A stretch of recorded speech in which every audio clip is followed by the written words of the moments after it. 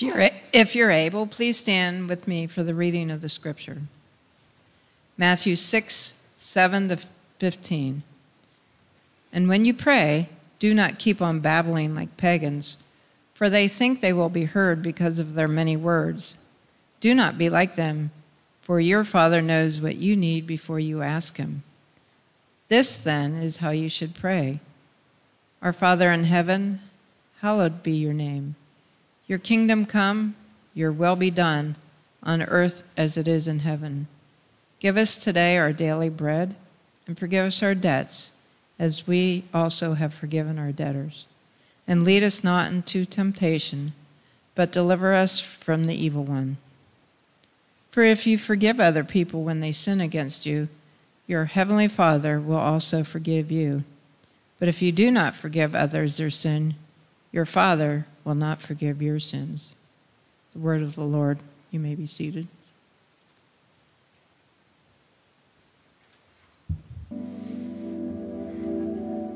Good morning to you all.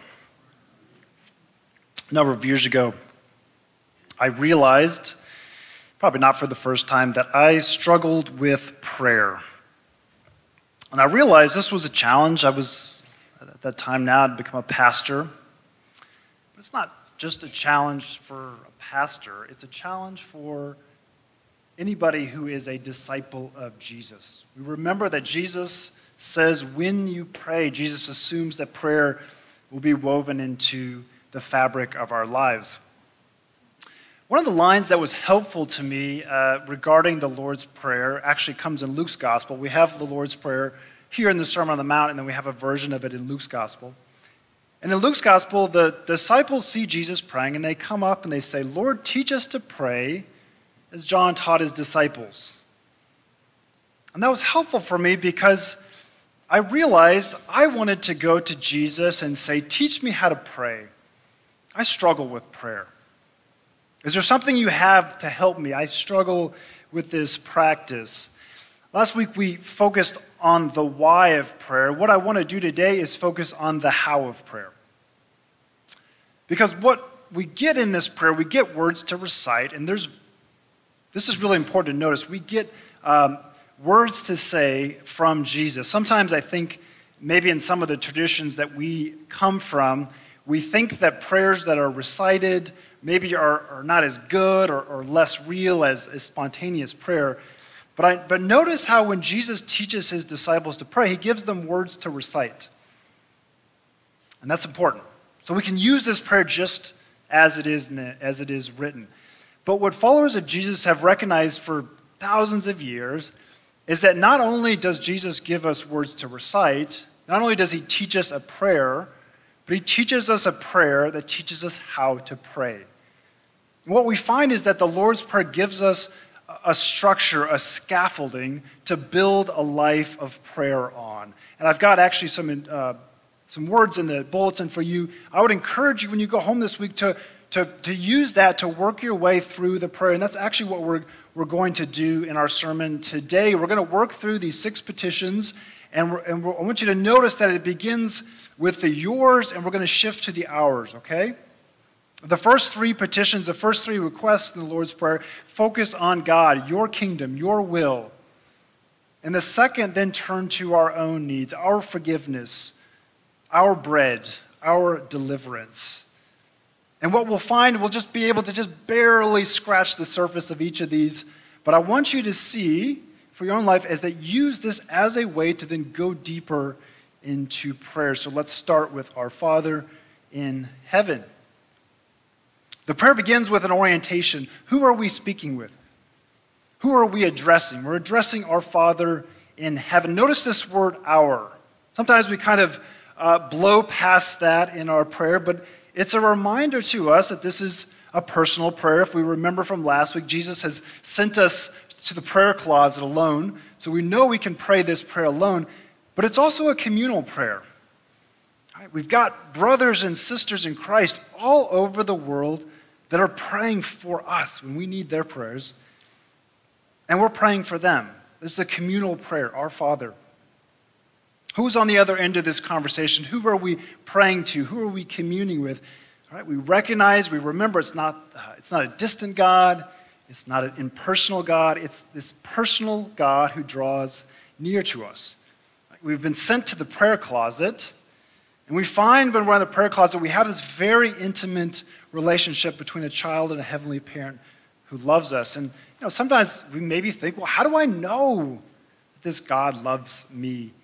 I think Jesus tells us that the Father who meets us is unseen. So I don't know about you, but I don't have a lot of experience of loving people that I've never seen. But we remember as followers of Jesus, on the other side of the cross and resurrection, we have seen Jesus. And if we've seen Jesus, we've seen the Father. I know that just gives me assurance. A lot of times I'll just put Jesus' face in front of me. And I remind myself, I'm not just praying to one person in the Trinity, I'm praying to all the Trinity, including Jesus. That God took on a human body and a face. Our Father in heaven. So I've got the Father, and now I'm going to shift a little bit into heaven. And I realize there's something different here, right? I have this personal, intimate God I'm speaking to, this heavenly parent. But it's not just any parent, it's the creator of all. It's the Father in heaven. And as I heard a preacher kind of say one time, as you begin this prayer, what you can do is kind of move between these two realities. He's my Father. I have this intimate relationship. He loves me. He's the creator of all. He's the king of the universe. And we can kind of move in our mind, but he's my Father. He's the creator. He's my Father. He's the creator. And we're capturing just the immense breadth of who this God is. It's a personal God who draws near to us, and it's a God who is beyond our imagination. This is no ordinary parent. This is the one who created the universe, the all-powerful and all-knowing God. Hallowed be your name. So now that we know who we're addressing, who we're speaking to, we can begin to move into our petitions. And again, these first three will focus on God. Our first request is that God's name be hallowed, meaning God's name be honored, set apart, treated with the highest respect, which can be a little bit confusing because, it sometimes brings to question to our mind, can God be anything but holy? It's a bit like saying, make that ice cold or make that fire hot. Can God be anything but holy? No. But as we're beginning to settle into our prayer in the prayer closet, we realize that you and I mostly have come out of a world that doesn't hallow God's name, that doesn't give God the honor that God deserves. And so we're given this space to reflect, one, how amazing our Lord is, our God is, and we can, this is a time of prayer. If you want to just break out into praise, this is a good point. If you are a singer, right, and you're in the prayer closet, you're praying, just break out in song. It's a way to offer your praise to God, the Father. But it's also a time in the prayer closet to feel an ache, right? Because we know there's those around us in our families, in our community, in our world who don't know God as Father. And so we ache for them to know God like we do, right? This is a time, I know many of you in your daily prayer life, you're praying for your children. You're praying for people in your family. This is a time to feel that ache. We want them to know God as God is too. Your kingdom come. Okay, now what we're doing is we're asking for the kingship, the rule of God to come. We might, again, kind of pause. Isn't God king of all? Isn't God ruler of all?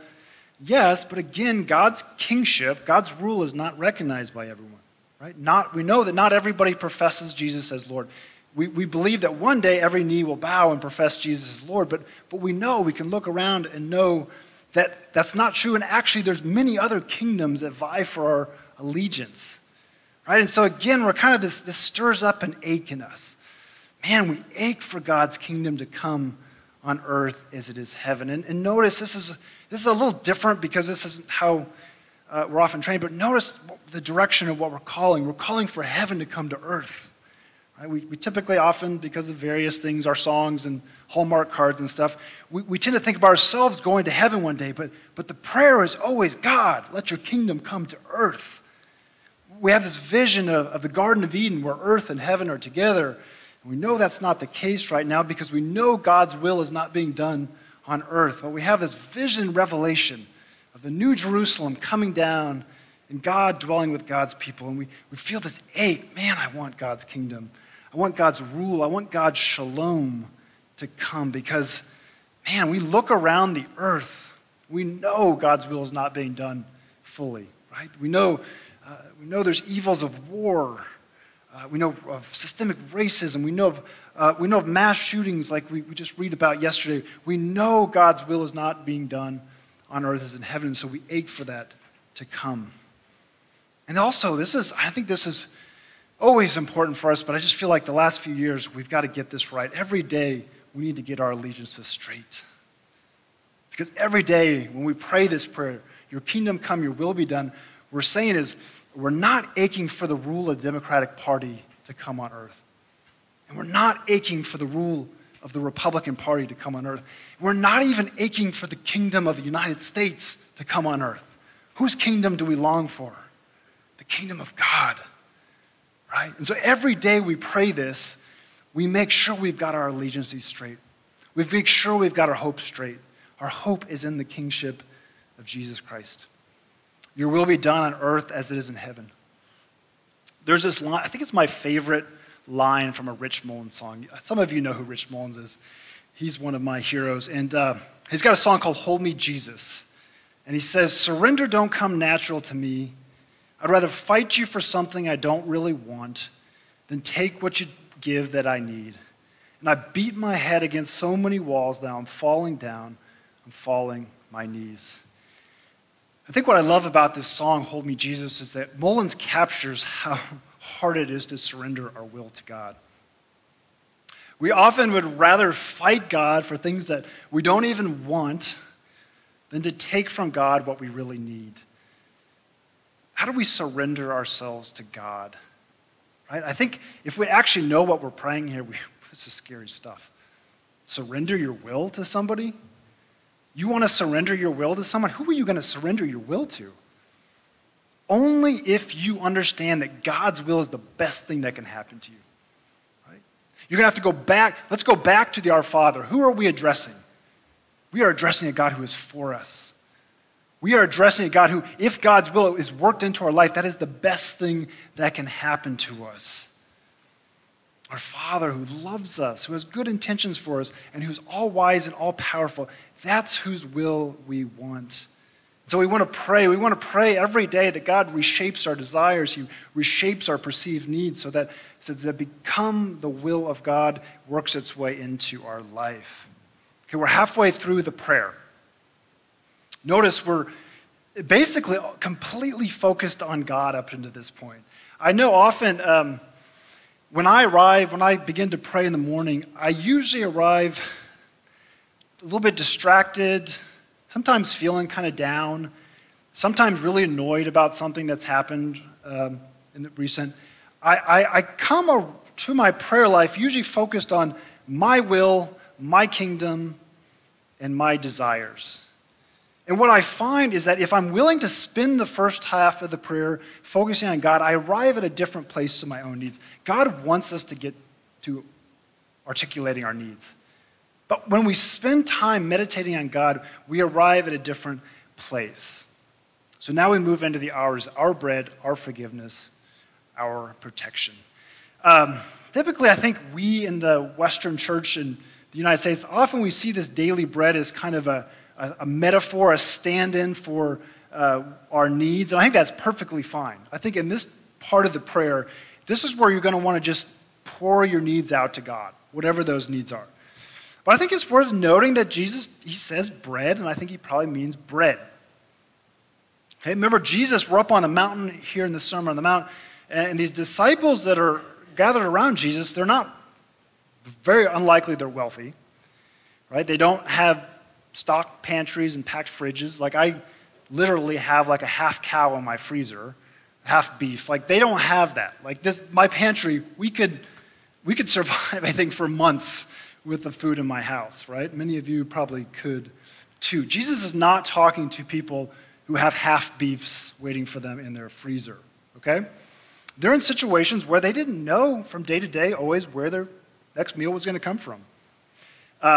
When Abel was living with us, a couple times we would talk about, Abel grew up quite poor, and there were days, Abel said, where he did not know what he was going to eat that day. And I think I can speak for myself. I don't know what that's like. I can't remember any day that I wasn't sure like where my food that day would come from. And so, when I ask for bread, one of the things that I remember is, man, there's people in our community, in the world, who don't have bread that day. And I mourn the reality of that, and I remember, man, my bread, the resources I have as a disciple, I'm to make those available to others. So I think that's good to recognize that challenge, right? It's still a challenge in our world today. I think we probably tend to miss the other challenge that we have, and that's excessive bread. Why is it a challenge to have excessive bread? Isn't that what we all want? A stocked pantry and a stocked freezer? The challenge, and the gentleman in the video mentioned, is the challenge is that we struggle to recognize our dependence on God when we have as much as we do.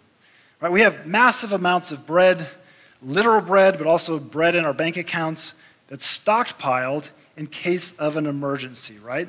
And so what happens is that it's hard to feel like you're really dependent on God that day for a meal when I know I can turn to my bank account, I can turn to my pantry, I can turn to all these other things. And so I struggle to know what it means to cry out to God for daily bread. I remember when Abel flew back from Benin the first time. He'd been to Benin, brought with him a certain amount of money that it was invested in various people and projects, and he helped build a house. He flies back, and I'm talking to Abel, and he says something like, I was in Paris, and I had $6 left. Okay? At the time, didn't have a credit card. What I felt at that moment was terror. I imagined myself in Paris, a place I've been many times, in the airport, and I've got $6 to my name, I've got no credit card, and I feel terrified. He wasn't telling me that story. He wasn't nervous at all. He was just telling me a story. And I realized many times over the 3 years that Abel lived with us that I was often way more anxious about his needs than he was about his own. We would go to the airport, and I would be worrying about all these things, and Abel didn't seem to be worried about him, and so I had to be anxious for him.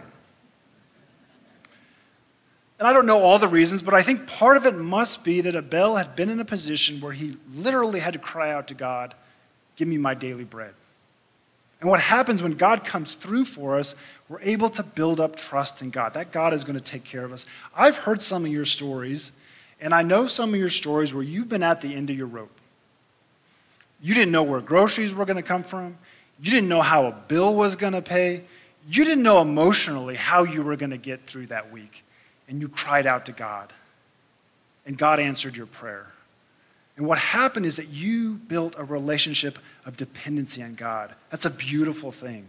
To have a need and say, God, I got nowhere else to go. I need your help. To see God through then builds that trust between us. Forgive us our debts as we also have forgiven our debtors. Ernest Hemingway has a short story called The Capital of the World. And in the way the story begins is he recounts this joke that was told in the city of Madrid, which has all these boys named Paco.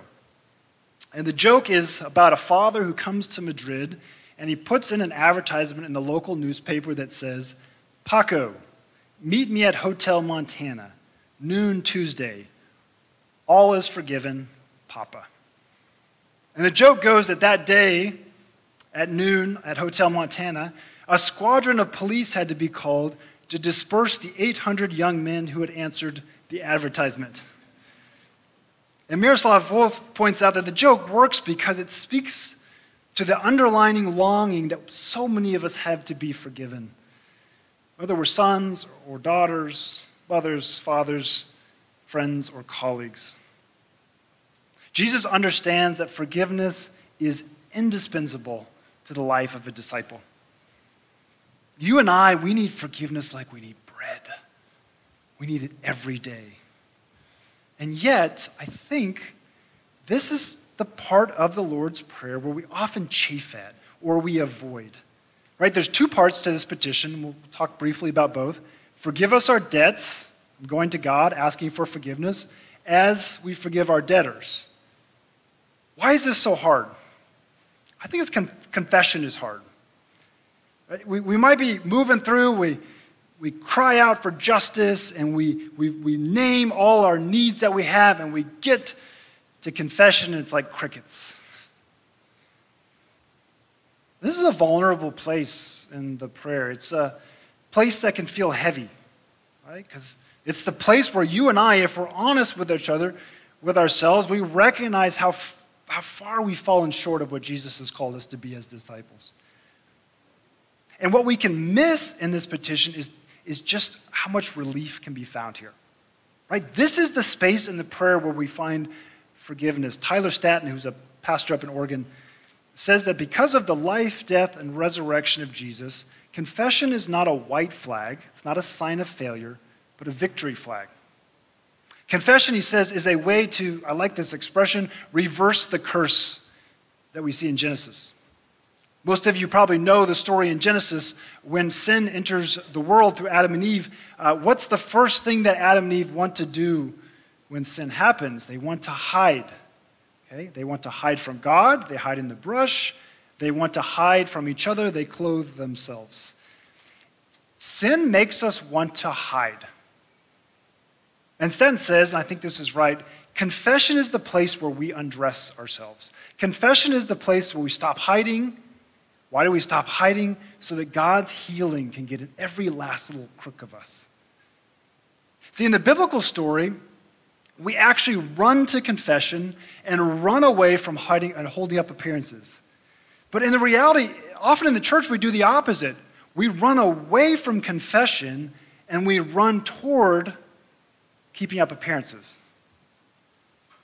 And yet, there it is in the Lord's Prayer, baked into the Lord's Prayer, this space for confession, for forgiveness. We can undress ourselves figuratively before God so that he can see us and heal us. We're a little bit like the characters in Harry Potter. If you know the stories of Harry Potter, you know Voldemort is the evil villain. And Voldemort has such a hold on people in that story that they won't even say his name, right? And so a lot of the characters in the books, they refer to Voldemort as you-know-who, or he who must not be named. The only people that can actually name him are Harry and Dumbledore. Sin does not want to be named. Sin wants to stay hidden. Sin wants to stay secret. And when sin does that, that's how it holds its power on us. It creates shame in us. Confession is the opposite of shame. Confession is naming what cannot be named and therefore unleashing that grip that sin has on us when we keep it secret.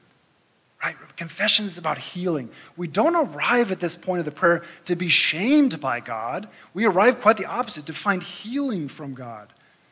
I am so, so grateful that Jesus included this line as prayer, because I know I need this daily, hourly, sometimes every 5 minutes. Oh, Lord, forgive me. Jesus knows we need the gift of forgiveness, and he knows we need it because we're going to have to extend that out to others.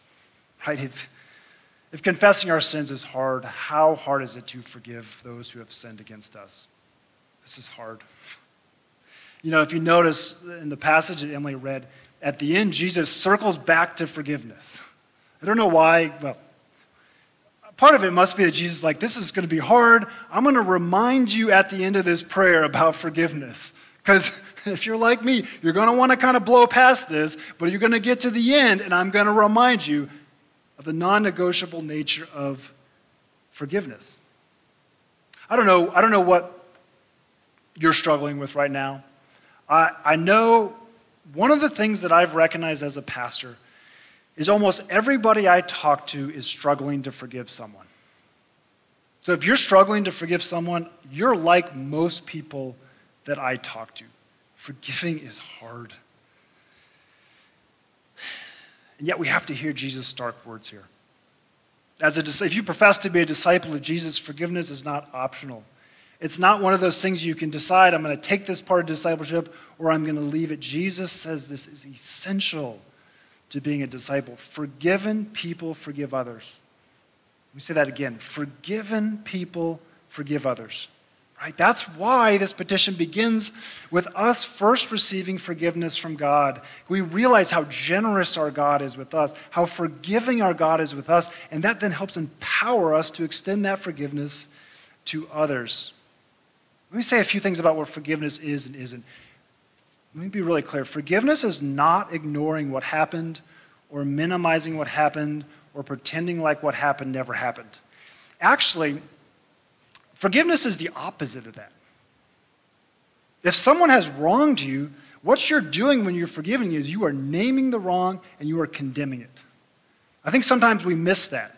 This is why it's important. You can't just sweep it under the rug and pretend like it never happened. No, forgiveness is naming the wrong that was committed to you and condemning it.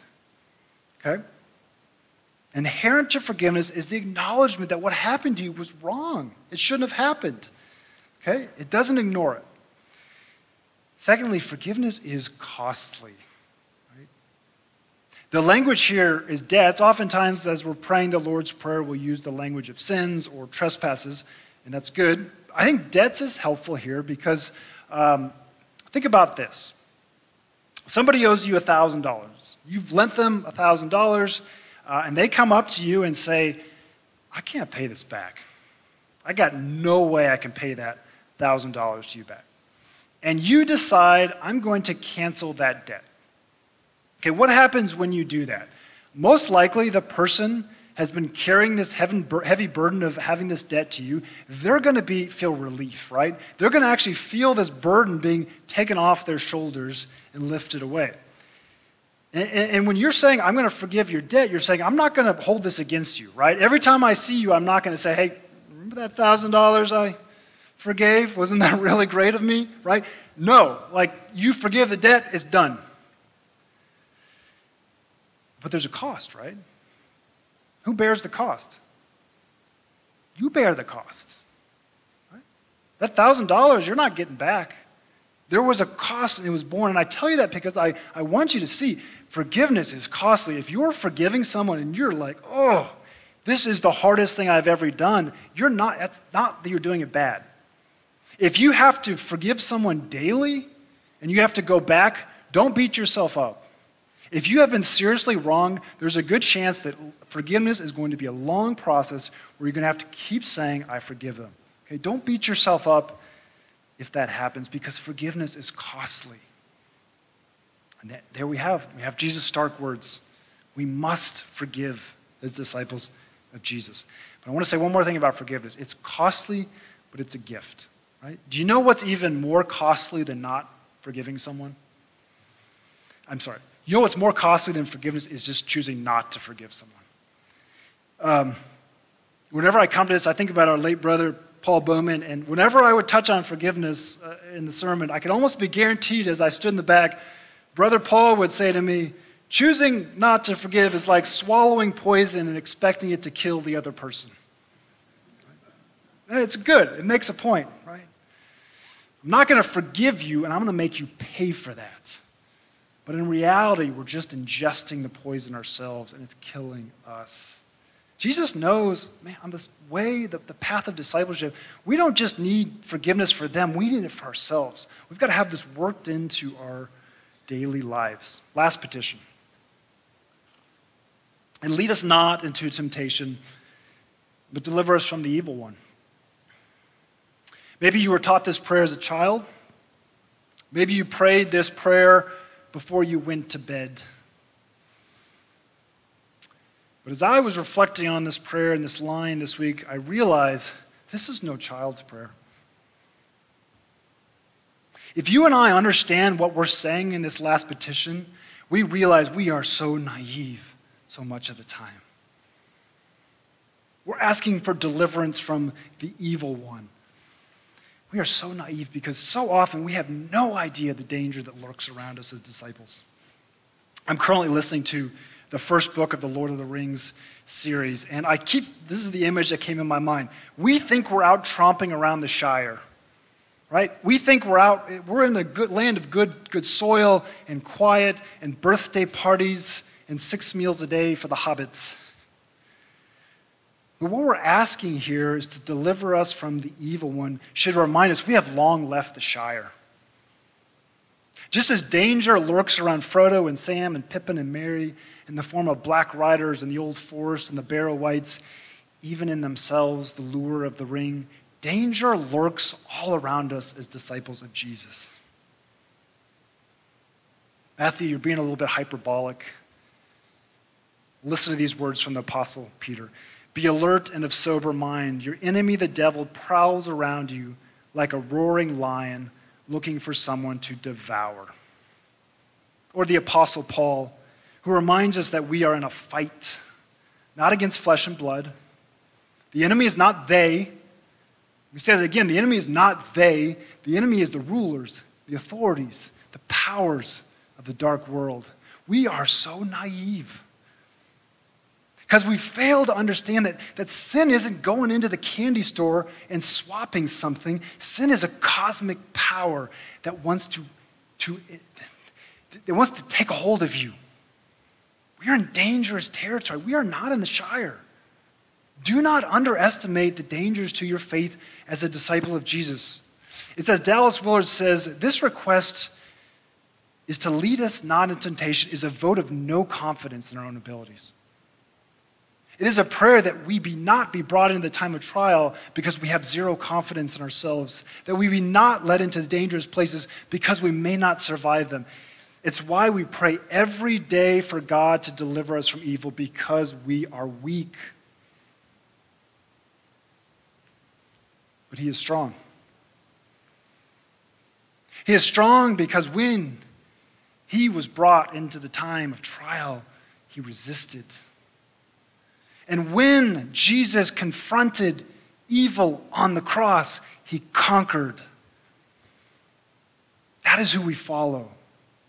Our vote for ourselves may be of no confidence, but my vote for Jesus is full confidence. It's why the early Christians in the Didache were told to pray this prayer 3 times a day. We would do well to heed that instruction. It is the Lord's Prayer. It is the prayer that Jesus gives his disciples and the people of the way. It is words to recite and a framework to build a life of prayer.